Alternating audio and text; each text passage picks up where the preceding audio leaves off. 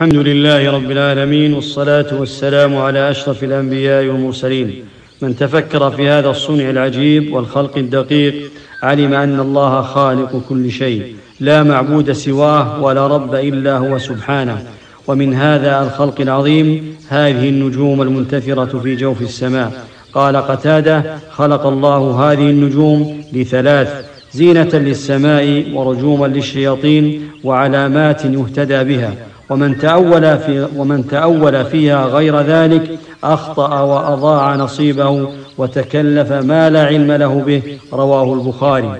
الأول أنها زينة للسماء الدنيا، قال الله تعالى: ولقد زينا السماء الدنيا بمصابيح. الثاني أنها رجوم للشياطين الذين يسترقون السمع، قال تعالى: وجعلناها رجوما للشياطين. الثالث أنها علامات يهتدي بها الناس، قال الله تعالى: وعلامات وبالنجم هم يهتدون. ومن زعم في النجوم غير هذه الأمور الثلاثة فادعى بها علم الغيب أنها تدل على موت وحياة وسعادة وشقاوة وغير ذلك، فقد أضاع نصيبه من الدين. يقول شيخ الإسلام رحمه الله: التنجيم هو الاستدلال بالأحوال الفلكية على الحوادث الأرضية.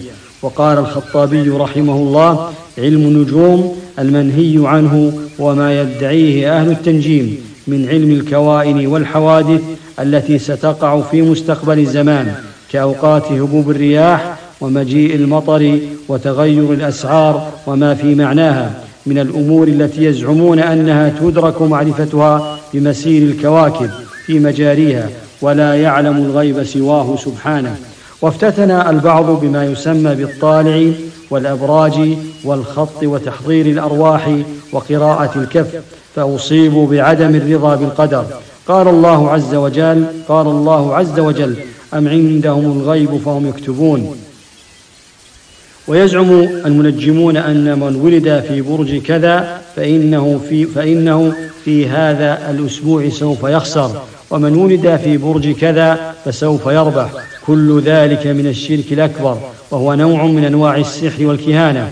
وينقسم علم التنجيم إلى قسمين: الأول علم التأثير، وهو الاستدلال بالأحوال الفلكية على الحوادث الأرضية، كالتنبؤ بأن من ولد في نجم كذا فسيكون سعيدا في حياته، ومن ولد في نجم كذا فسيكون تعيسا.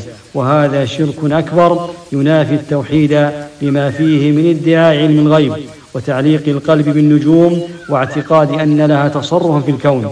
الثاني الاستدلال بالشمس والقمر والكواكب على القبلة والأوقات والجهات والفصول الزراعية، وهذا يجوز لما فيه من مصلحة للناس. ويقول عليه الصلاة والسلام: ثلاثة لا يدخلون الجنة، وذكر مصدق بالسحر الحديث. رواه أحمد.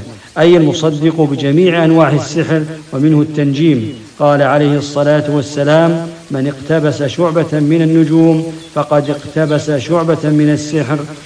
رواه أبو داود. هذا والله أعلم، وصلى الله وسلم على أشرف الأنبياء والمرسلين.